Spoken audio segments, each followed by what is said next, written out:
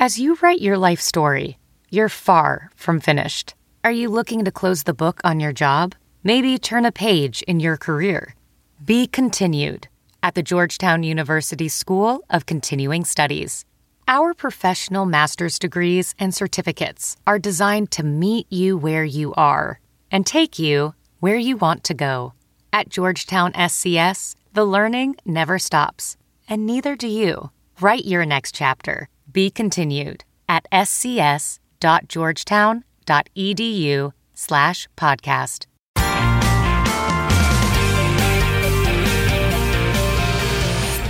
Sports Professor Rick Horrow, welcome to Beyond the Scoreboard, the show that goes way beyond the trillion-dollar business of sports, deal-making, law, marketing, whole host of stuff. If you want to see our 15 to watch, which we do every week, the top 15 items, plus the 5 top tech and the 5 top power stories, the philanthropic stories, look at our at Rick Horrow, horrowsports.com, Washington, NBCWashington.com, and a whole bunch of places with our partners at NBC that we do this podcast with on a regular basis as well.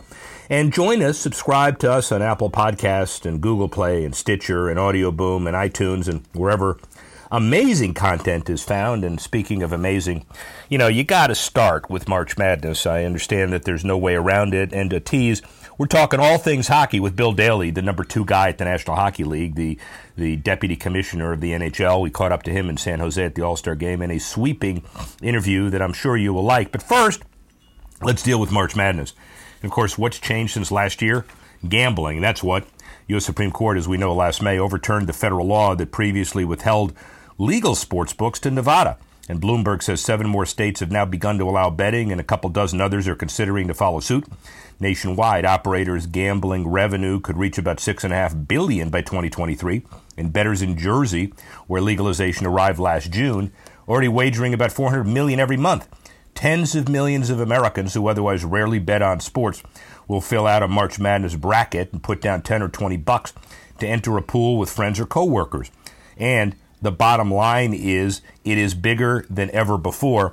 We usually talk about this time the amount of unreported illegal gambling. It'll still be there, but the illegal gambling, certainly money into coffers of states, and it's going to be worked out over time.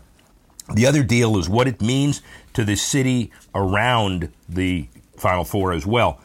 2019 March Madness music series in Minneapolis. Singer and songwriter Katy Perry headlines the Capital One Jam Fest on April 7.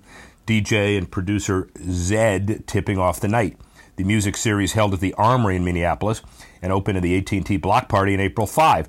Twin Cities can get an economic boost of $102 million in spending and 94,000 non-resident visitors coming into the metro, according to a study done by Pennsylvania firm of Minnesota's Events Local Organizing Committee. Fresh off a Super Bowl last year, hosting the Final Four, another opportunity for Minneapolis to showcase itself not only downtown, but the rest of the region, which is why Mercedes-Benz Stadium in Atlanta and Lucas Oil in Indy and New Orleans' Mercedes-Benz Superdome, NRG Stadium in Houston, and University of Phoenix Stadium in Phoenix have coveted the game for the next 5 years and are getting it.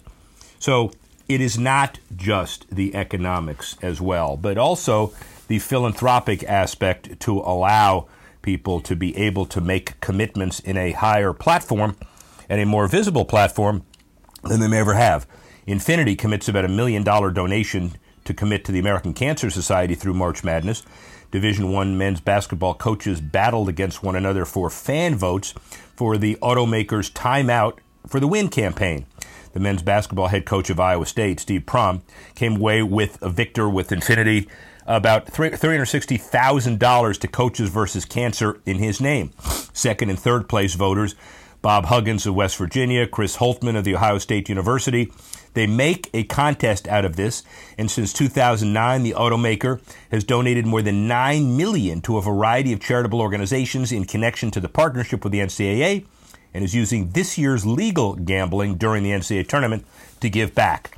Good idea in a lot of different contexts. Now, finally, where has this been? We've been through this a couple of weeks, and you haven't heard it. Well, here it is, our annual report of the Challenger Gray and Christmas study. It is that global outplacement and executive coaching firm that talks about lost productivity. And they say this year, every hour spent on games can cost employers $2.1 billion for $13.3 billion over the length of the tournament that ends with the national championship in Minneapolis. The research done by staffing firm Office Team indicates that the championship game on April 8 will be the culmination, but during the week, 25 and a half minutes of the workday on average spent on March Madness-related activities. And a survey by T-Sheets and QuickBooks showed that at least 48% of people participating in March Madness won their brackets during work hours. However, the basketball tournament can foster a little excitement among co-workers and streaming games during work hours, heading to a local restaurant to watch games and filling out brackets. Just discussing the games with co-workers will mean hours of distractions during the 3-week tournament. Andrew Challenger, the vice president of the firm, said, but he adds, the employers should use the tournament games to build morale and not restrict employees. About 97 million people watched March Madness last year, even more on devices, tens of millions during work hours. And I say a happy worker is a productive worker. So listen here. If you're thinking about doing this, tell your employer, I'm watching the games or else, and I said so. Well, don't say that, but hey, bottom line is this Thursday, this Friday, obviously something special. And it's not just basketball. A lot of other sports sprinting toward their culminations, and in the case of the NHL, toward the playoffs. The value of teams has gone up 15%. The average franchise value is a little less than $600 million. The 14 of them at $500 million, including Vegas. Look at expansion alone. $2 million for the 6 of them in 1967. $50 million in the 1990 to 92 8-team expansion. Vegas at $500 million. Seattle's going to be much more, $650. So they're going in the right direction. Media, a 10% stake in BAMTech. That's about a $3.5 billion valuation if you took it to market. NBC's great deal, obviously.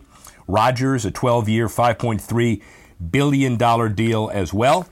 The challenges remain, and we'll talk about them in a minute, but before we even get into that, this is an interview that's taken a while to track down. He's a good friend, but he also has been the deputy commissioner of the National Hockey League for a long time and has incredible perspective, as you'll hear, from San Jose, from the All-Star Game, and giving it to you now, Bill Daly. Power of Sports, presented by Group 1001. I'm your host, Rick Horrow. And Bill Daly, who has been the guy in the NHL for so long, deputy commissioner, and so much more. How are you? I'm great, Rick. How are you? I'm wonderful. So, welcome to San Jose. Well, thank you very much. It's supposed to be warm here, but I don't know if you remember John Matuzak from the University of Mars. I do. And I see some smoke coming off the top of your head. I don't know if that's a cut. It's a crisp morning, but I understand it's going to be beautiful. Yes, it is. It's going to be beautiful inside and out. Yeah. So, Gary Bettman, who we all admire, said in one of his speeches, as relates to a strong league, strong, healthy franchises, a game that's competitive, compelling, and entertaining, great players, and people for our fans to connect with, and a great fan base. Where the NHL is today, does that all ring true? Where is the league in the context of all of that? Yeah, I mean, I think he hits all the high points for sure. I mean, the success of any product, certainly a sports product, starts on the field, or in our case, on the ice. And our on-ice product has never been better. We have a very vibrant and passionate fan base. We have great players. We have people who care about the game, involved in the game. So the league's in a really good place. It's I can't, I've been with the league 22 years now. I can't think of a better time for the league. Economic indicators, nobody really talks about franchise values until it's time to sell, and nobody talks about Forbes until you see the high values. Given that 15% increase in values, $600 million in revenue, and so if you invest in the NHL, by the way, you're making a lot more money than you're investing in the stock market. How do you feel about that? I think NHL investment it's a good time for NHL investment. I think you've seen a lot of people recognize it's a good time to invest in our league, and I do think that the growth of the asset value of the sport is at an all-time high as well. So it's we're really pleased with with our expansion in Las Vegas and recently announced expansion in Seattle, and it shows the demand for NHL hockey at the ownership level as well. Well, let's follow through with that for just a minute. We'll quantify real numbers. $2 million for the original 6 in 67, $50 million for the next 8 in 90-92, $500 for Vegas, $650 for Seattle. How'd you do it? You know what? I think it all goes back to where we are now as a league and an entertainment product and an industry and an exciting time for growth. We continue to see a lot of opportunity for growth, whether it be through technology, whether it be through our international footprint, having events and growing our international business. We reached out into China, ventured out into China with a Chinese strategy over the last 3 years, and expect to continue that. There's a lot of growth opportunities. And then finally, for now, and then we'll talk about charity, media is incredible. You have great partnerships and no ceiling. You got a $6 billion or so deal in Canada. You got an incredible deal with NBC. You got BAMTech, which is another investment opportunity broadly defined. And then you got all these other breakthrough media companies that want to use the NHL to propel you to the next level. You ought to be pretty happy with all that? Yeah, I think we're very happy with all that. And you're right. It was transformational, I think, for our business. The last 2 national media rights deals we did, first with NBC here and then with Rogers in Canada. The BAMTech deal, as you mentioned, there are continuing growth opportunities in the media space. So many different ways to deliver content, and we look to take advantage of that. Strong league, stable league, growing league always is. It's even more important that you deal with leave behind and the legacy. In that context, philanthropy for a few minutes. Hockey Fights Cancer. Talk about that program. It's a program that's long-standing. It was initiated shortly after Gary got to the NHL. It's something our clubs embrace on a yearly basis and something our players embrace on a yearly basis, something that's really important. It started with an initiative as a result of a player who was diagnosed with cancer at the time he recovered. We've had a number of ambassadors over the years suffering similar afflictions. Scott Hamilton, for example, is raised a lot of money over that time period. So I would say it's a foundational charity initiative for the league. And you've transformed in a way, and maybe it was part of the overall vision anyway. The Hockey Fights Cancer Nights are done not just in NHL markets, but all over the country. Is it part of the desire now to create things at the league level and to make sure that they permeate all over North America? Well, we've been doing more and more of those types of things, particularly with the recent advent of our Industry Growth Fund, which we administer jointly with our National Hockey League Players Association. It's a certain amount of money that's set aside, actually a fairly large amount of money that's set aside every year by our clubs and our owners that we have been using to really fund grassroots efforts to grow the sport, charity efforts to grow the sport, and it's a real credit to our ownership to have the vision and the ability to do that, willingness to do that, but also to the people who are executing on the ground every day. And one of the reasons why Bill Daly has been at this office for over 80 years is that he's nonplussed. The landing pattern, by the way, is maybe 20 feet, so we saw a jumbo jet about 15 feet away, but you wouldn't know it. Thank you very much. That was a jumbo jet. Yeah, it was a jumbo jet. Gives you an idea about labor negotiations, ladies and gentlemen. He stays the course. Not changing the subject, but to stay on it. Environment, very important to a lot of your kids. Frozen ponds and rinks in Canada, otherwise as well.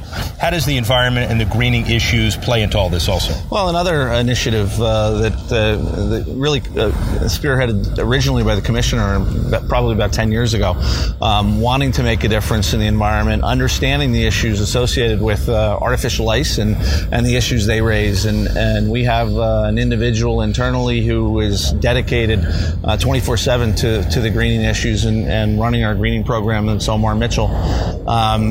Something that's very, very important to us, something we consult with every club when they're they're designing arenas. Something we work with our clubs on a regular basis, even with existing arenas, with respect to environmental friendly practices. Something very important to the commissioner and the league and the owners. Diversity. We celebrate Willie O'Ree's long overdue acceptance and election to the Hall of Fame. He stands for this, but you all have done much more than that relative to diversity in the NHL and otherwise. Talk about it. Yeah, hockey is for everyone, and yet another initiative that is we've done jointly with USA Hockey as a kind of flag bearer for that program, and it's all about creating and encouraging diversity and inclusion in our sport at all levels of our sport, and it's something we take very seriously, and we think is important to the growth of our sport. We think it's important both to the fandom of our sport, but to participation in our sport. And I think it kind of dovetails with the grassroots efforts we're making in a lot of the inner city areas, making balls and sticks available to youth, so they get a grasp and an understanding of what our game's about and the principles of our game. And hockey is for everyone's been a driver for that. Great segue, because balls and sticks are important, but facilities and ice are also very important. So the youth development programs, the Learn to Skate programs, the hockey development across North America, one of your more incredible initiatives of all of them. Talk about that. I think the rink development is something, again, we've been working on off and on over time, going back a couple of decades, certainly since I've been at the league. But I would say in probably the last 5 years, in far more concrete ways, that is also some of where we use our industry growth fund to help fund clubs who want to partner on local ice rink initiatives to get more ice and make more ice available to youth. It is one of the barriers to our sport. We recognize that. We think you can play not only on ice, but on hard surfaces as well. And the ice will come secondary, but obviously the more ice rinks, the better. And that's important for us, both in the United States, but also in Canada. Well, and also, obviously, it's a key to the Sun Belt strategy in places where, this isn't exactly the Sun Belt, but in places where hockey was not it didn't have a cultural beginning, let's say. And so the NHL All-Star, we're inundated by it. By the way, why isn't your face on a puck?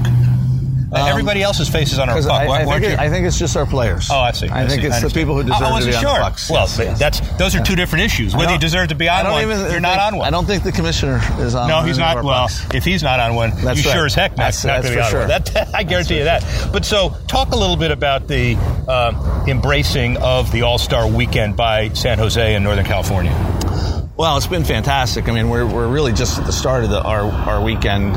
We started yesterday. We had a kickoff for a legacy project at the San Jose and the league. We were talking about rink development that San Jose and the league partnered on to refurbish a rink here in San Jose, a ball hockey rink in San Jose, which was great. John Tutora and his group here have really wanted the All-Star game, has done a fantastic job in working to plan the All-Star game. I know they're very, very excited about how good it's going to be, and I share their excitement. It's a great community. I can tell you that this club's made a difference in this community from the time it came into the league and continues to make a difference today. I think San Jose, it's the only major league professional sport, the Big Four in San Jose, and I think the community certainly has embraced the club. And it's become part of the identity of San Jose. Just quickly to end, strong business, strong entrepreneurialism, look ahead to the future. A couple of issues. Parity. So you look at the numbers, again, that nobody believes because they're Forbes, but you have a well over $1 billion franchise in Toronto. You have a net worth. You have a franchise in Florida that's at $300 million. You have tremendous efforts to level the playing field. How challenging is that? I think it's a challenge in any sports league, when the revenues in one market don't necessarily equal the revenues in another market. And that's why, particularly given the system we have with the salary cap, it's important to have a robust revenue sharing system. And we have one as part of our system. I think we share our again, with the foresight of our big market clubs, I think they know how important it is to make sure all the clubs in the league are competitive, that the league is competitive, that the the competition on the ice is competitive, and that certainly is the thought behind the revenue sharing process, and I think it works. I think I think the results on the ice would suggest we have the most competitive balance we've ever had. So, in this era of unbelievable political turbulence, it would be reassuring to know that labor and management could get together and understand this is a $6 billion, maybe more, industry, and we'd work together to grow the game long term. We hope that happens. We hope that happens, for sure. I think we in the Players Association, certainly our relationship during my time in the league has evolved, and I think it's evolved in a positive direction. I think there's alignment on the fact that it's good for everybody if we can grow the game, grow the business, grow revenues. I know the players are in tune with that growing revenues means that their salaries grow.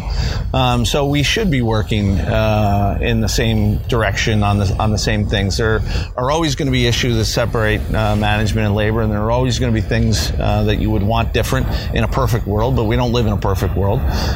We recognize that. I think the Players Association and the players recognize that, and we're gonna work hard. We're in efforts right now to work hard to try to come to a deal sooner rather than later. Finally, where's the NHL and maybe more importantly, Bill Daly in 5 years?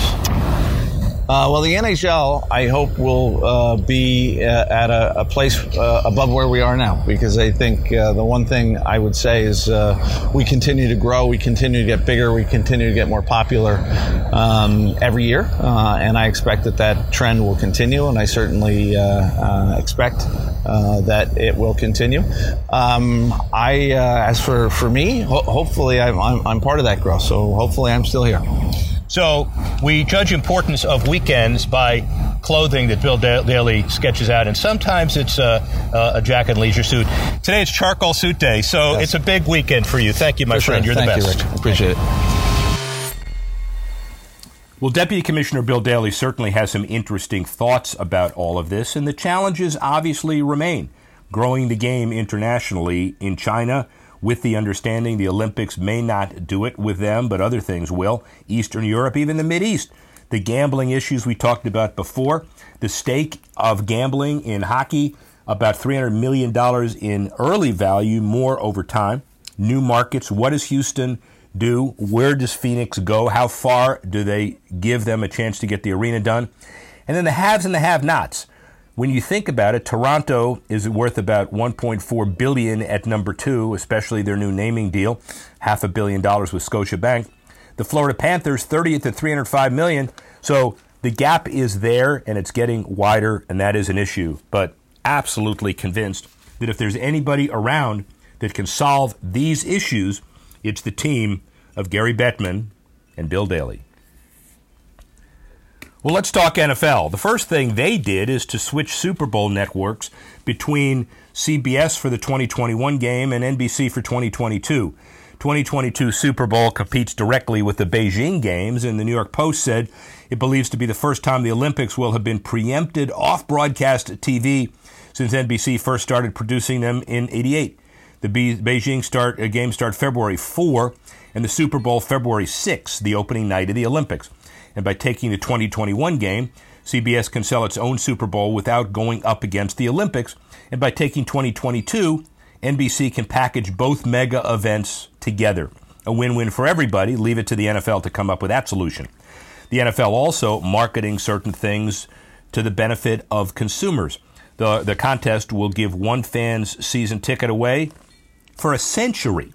First of its kind contest, tickets for 100 years, in which presenting 2 season tickets for the next century to a contest winner as part of the 100th season of play, Associated Press says. And to qualify to win tickets for their team of choice for 100 years, fans have to describe their loyalty to their favorite team in a social media post. The contest closes April 7. Finalists flown to Nashville for the NFL Draft. Winner announced during the first round on April 25. First fan-focused series that speaks to the spirit of the Fantennial celebration at the heart of our centennial year, says Roger Goodell, and the contest marks the first of a series of fan experiences NFL fans will be able to enter throughout the league's 100th season following the launch of the NFL 100 campaign during Super Bowl 53. And other NFL issues, obviously more stability, at least in the short term. The Raiders officially staying in Oakland for the 2019 season. The stadium lease extension approved by the Oakland Stadium Authority Board. 19 season includes a $7.5 million deal plus $750,000 they owed from previous parking fees. The team pays $525 for the practice facility and is allowed to continue using it for 36 months after relocating to Vegas. The agreement also includes an option to stay for 2020 in case the Raiders' new $1.84 billion, 63,000-seat stadium in Vegas isn't ready next year. The deal comes on the heels of the latest proposal by fellow Coliseum tenants, the A's, to build a mixed-use new stadium on Oakland's waterfront that includes 3,000 housing units, another 3,000 to be built on the current Coliseum site. We're running out of time as far as the Oakland baseball issue is concerned. Just have to see how that all shakes out. Final football issue involves the Cowboys. The organization creating an exclusive shared office facility at its Star Development in Frisco called Formation. The membership-only operation includes workspaces, access to fitness, entertainment, and networking. Along with the office space and access to facilities at the Star, the membership includes custom business events. It developed exclusively for Formation by Dallas Cowboys front office staff, unique member-only digital content, and advanced access to most events at Ford Center and AT&T Stadium. Mixed-use developments, some including co-workspace, have become commonplace in sports facilities.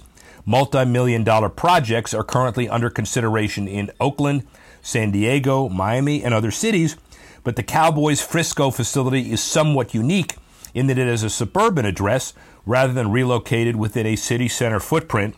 And the other unique thing is the Dallas Cowboys are certainly a marketing wizard. Let's talk about baseball. Major League Baseball and the Players Association agreed on a series of rules changes that'll kick in over the next 2 seasons. Ratification by all 30 clubs, subject to, but it probably will be, the break between innings reduced from 2.5, 2 minutes 5 seconds, to 2 minutes in local games, and from 2:25 to 2 in national games. The All-Star Game now see fan voting conducted on 2 rounds, a primary round that mirrors All-Star voting of an old, followed in June or early July by Election Day, with the top 3 vote-getters at each position voted on by the fans. In addition, total player prize money for Home Run Derby will be increased to $2.5 million, with the winner receiving $1 million. And while in typical games, the maximum number of mound visits per game reduced from 6 to 5, and changes for 2020 include an opening day roster increasing from 25 to 26, while the 40-man active roster for September will be eliminated. The changes are meant to take America's pastime into a more friendly area and obviously quicker as well. Look at some of the other issues that teams are trying to do, like the Twins. They're rolling out monthly passes to fix the 2018 attendance gap and attendance dip. The Twins Pass initiative will allow fans to gain entry to the team's target field for as little as $49 per month without a designated seat. What this means is fans waiting for a regular seat at the 39,500-seat capacity venue can pay $99 each month for a vantage point in the upper level, or about $150 for a perch in the lower level. Fans wanting to watch the game with friends or family signed up to the same package can link their friends using a Sit with Friends function built into the platform, managed through the MLB Ballpark app. Following the footsteps of the Warriors, who introduced this as a first-of-a-kind deal in the building pass, the Twins are the latest U.S. sports franchise to roll out a monthly ticket offering. And as stadiums are becoming smaller and OTT platforms are created, the sports team's going to be forced to continually renovate the strategies and bring fans to live events. A great example of teams marketing during the off-season. Finally, Major League Baseball, and look at the year the Brewers had this last year. But when deciding who would get a playoff share after the Brewers advanced within 1 game of the series, they voted to include Bob Uecker to receive $123,000. Uecker really part of the Brewers team. They even included him with the 2018 playoff clubhouse celebration, dousing him with plenty of champagne. But here's the catch. Instead of holding on to his share, Euchre divided it among some of his famous favorite charities, Make-A-Wish, Boys and Girls Club in Milwaukee, Wounded Warriors, and others. And away from the radio booth, Euchre prefers to stay in the background, but has agreed to allow his name to be placed in a new wing at a hospital in Wauwatosa, where he's an active philanthropist. And even at 85, if you can believe that, he's not planning on sitting on the sidelines and continues to give back through his classic radio voice and charity around Milwaukee. Really, really, really good for him.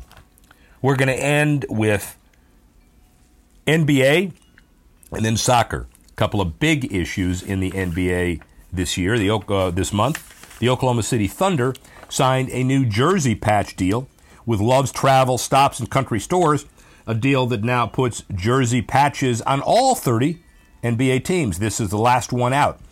Terms not disclosed, but Oklahoma City-based Love's is a longtime Thunder sponsor. The team premiered the patch over the weekend during a home loss against the Warriors. Other elements of the patch deal include media and social media, as well as a community service component. Lowe's Travel Stops counts about 500 retail locations in 42 states across the U.S. The family-held company has also invested in sports sponsorships, including NASCAR, Michael McDowell's number 34 Ford Fusion, minor league baseball, and collegiate teams. The Love family worth about $7.3 billion, according to Forbes. Now, the NBA's 30 different jersey patch deals have been estimated to average about $9.3 million annually. The top-rated big market teams obviously commanding a higher price tag. And then finally, let's talk tennis. We deserve to. And after a change in venue with some heavy investment from IMG, the Miami Open hopes to regain a premier status within tennis. Of late, the long-standing tournament has fallen behind the likes of BNP Paribas and Indian Wells, the winner of Tennis Tournament of the Year award every year since 2014. Now, with top tennis player James Blake in his second year as Miami Open tournament director and the relocation to Hard Rock in Miami Gardens complete, the time is right for a revival. The Dolphins' home was secured as the tournament's new site by IMG after expansion plans at Key Biscayne were shuttered. The new venue sees its prime matches played on a 14,000-seat show court within the main stadium. 29 additional new match and practice courts adjacent. Hard Rock also offers commercial upgrades on parking, hospitality, and fan engagement. And IMG invested $60 million in the festivization of the event. Festivization, whatever it is, it's $60 million. $10 million from the budget also reserved to renovate Crandon Park. And with a new location and a new vision, Blake and his staff are looking to return the Miami Open to marquee status. And it's getting off to a great start. The weather down here is not that great, but that's not really the issue. We'd like to thank Bill Daly for his time. We'd like to thank Dan Martin and Tanner Simpkins and Reed Weber for helping to put this together. And we'd like to thank you for listening and watching as we head to March Madness. And we see where else we go next week when you join us when we go Beyond the Scoreboard.